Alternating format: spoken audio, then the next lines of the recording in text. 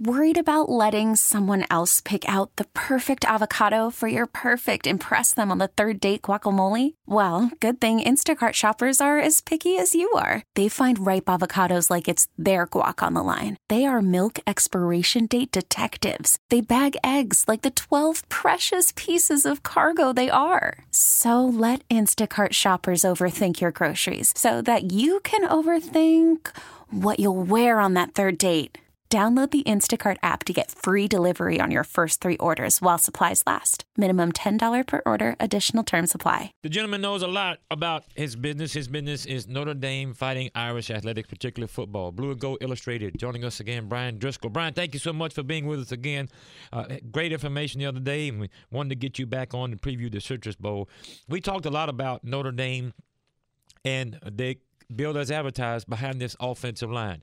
Take us through this offensive line, Brian, and since you've been following it, Brian Kelly, a lot of upperclassmen on this offensive line. I think 4 of the 5 interior linemen are either seniors or graduates in the graduate school at Notre Dame.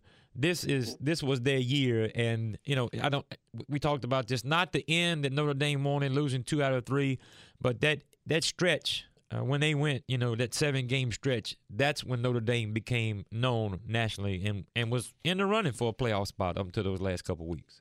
And it really was the offensive line that fueled it, and there was a lot of, obviously, look, when the offensive line does great, it's the skilled players that get all the love, right? There was the Heisman campaign for Josh Adams, but it was really about the offensive line because at that time, it didn't matter who Notre Dame put in the game. When Dexter Williams, their third-string running back, came in and ripped off a couple 60-yard runs early. They brought in their fifth-string running back at one point in time, Deion McIntosh, in the second half against North Carolina, and he ran for 124 yards. So it was really about – it was the guys up front. And, when you look at a veteran group of players like you'd mentioned, you have Mike McGlinchey's a fifth-year player, a third-year starter. Quentin Nelson, senior, third-year starter. Dan Mustipher and Alex Bars at center right guard, seniors, 2-year starters. And then they had a freshman and a redshirt freshman rotating in at right tackle, but they were so experienced in those other positions, and they had a fifth-year senior tight end, which I thought also played a big role in their run game this year. And this is kind of the year that everybody's been pointing to, and it wasn't just that they were veteran. Look, you could have veteran players that stink, right? It's that they were veteran players that were talented. Quentin Nelson was a 5-star recruit coming out of high school. Alex Bars was a top 100 recruit coming out of high school. Sam Mustipher was an Under Armour All-American. Mike McGlinchey was a guy that I thought had tremendous upside coming out of high school. And both Robert Hainsey and Tommy Kramer, right tackle, were all highly ranked players. So it was talented players finally getting to the point that they needed to be. And look, a lot of credit has to go to Chip Long, an offensive coordinator, because he came in year one and he said, what are the strengths of our football team? We've got a young, inexperienced quarterback. We've got inexperienced pass catchers. But you know what I got? I've got a really talented offensive line and a talented back. We're going to build around that, and that's exactly what they did. Brian, looking at Notre Dame defensively, particularly down the stretch, the defense was on the field far too much. The Miami team did what they do. They fed off of turnovers. And then Stanford kind of executed what they like to do. David Shaw is a physical team and, pretty much gave them a dose of running and were able to mix in some play action.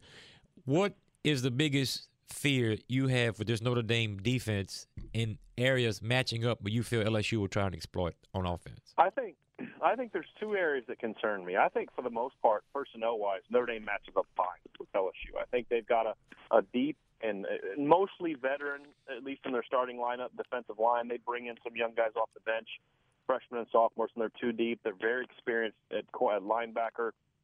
The 2 concerns I have really involve the secondary. And the safeties this year for Notre Dame have been very erratic. At times they've played solid football against the run, and at times they are always where they need to be, but they don't always make a play. You know what I mean? They don't always make the tackle. They don't always take the right angle to the football. If that happens against LSU, they're going to get hurt bad. And it's not just the run game, and where I think a lot of non-LSU people don't appreciate what this offense does is, yes, you have to worry about Geis and Williams running the football, but you also have to tackle those guys in space in the pass game as well. I think they had almost 40 catches this year at the running back position as well. So you're putting your secondary in a really tough spot, having to tackle those big guys play after play. And then when you finally feel you've got a read on them, you've then got to contend with DJ Chark running over past you. And so to me, that's the two spots where if Notre Dame can't tackle effectively and consistently, I can see LSU turning 4-yard gains into 15-yard gains, 10-yard gains into 40-yard gains. And I can see DJ Chark doing what he did to Auburn, which is really changing the entire momentum of that game with some big plays. And speaking of that, good segue there, Ryan, when you talk about it, turning a small gain into a big gain. Well, that's what Adams is, cashed in on this season. Leads the nation in yards after contact, averaging over 5 yards after first initial contact, which leads all FBS Division I schools. So, I would think – you look at those numbers, LSU has been a pretty good tackling team. This may be their toughest challenge on a guy that obviously they've not faced anybody because he leads the nation in yards after contact. And a big part of that, again, goes back to the offensive line. Mm-hmm. When you watch the yards after contact, a lot of that is linebackers coming in late trying to get a hand on them. It's not like, Devin White stepping into the hole and they square each other up and Adams runs them over and keeps on running, right? That's usually not what it is. It's the line blowing the defensive line off the ball, getting the combo blocks to the second level, and then linebackers kind of coming off late and just getting a body on them, but not being in position to stick them. And that's really where Adams has had some success. Right. What happened in the last 3 games of the year, especially in the 2 losses, is safeties were able to come down and hit Adams after, pretty early. Okay, so they were putting numbers in the box, and Wimbush was not able to make the throws early in the game that he had been making early in the season to back that off. For example, Notre Dame, went on the road and beat I think we've seen a pretty good 10-win Michigan State team by 20, right. And it wasn't that close to the game. The first series of the game, Brandon Wimbush completes 4 passes, including a 40-yard post route that set up a touchdown. Well, after that, Michigan State says, "What do we do? I mean, we can't.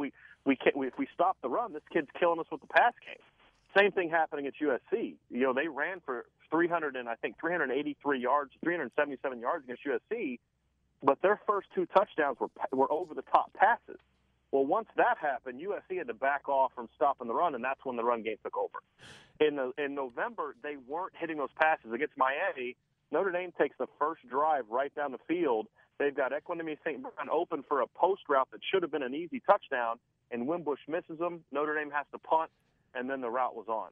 And so to me, that's really the key to this game is if LSU can get it's John Battle, if they can get Grant Delpit, if they can get those guys down in the box and have them make a lot of tackles on Josh Adams, then now it's up to your talented corners to say, we're not going to let you complete balls on us, because that's really the key to Notre Dame's success, is being able to get balanced early in the game. And finally, quickly, Ryan, when you talk about Adams, would you be fair to say that team speed, we talk about the SEC conference, what they do, but, runs of 73 yards, 73 yards twice, 84 yards against USC and 77. Leads the nation of 7 runs of 60 yards or more. Does he have good breakaway speed? I mean, is that it, or is this something goes back to your offensive line where he's just pounding everybody and he runs free? It's a little bit of both. I think Adams is surprisingly good. He's that second-level speed guy, right? Like, there's some backs that just, they just explode through the line. He's not that guy. He's more of once he gets to the second level and gets those – he's 6'2". Once he gets those long legs going, you're not going to catch him. But he's not a guy that just is going to outrun you to the edge, and turn a jet sweep into a 50-yard gain like C.J. Prosise did against LSU in 2014. He doesn't have that kind of breakaway speed. But once he gets into the second level, and again, a lot of those runs were with everybody down in the box. The line blocks it up, and once he gets through the linebacker level, there's nobody there.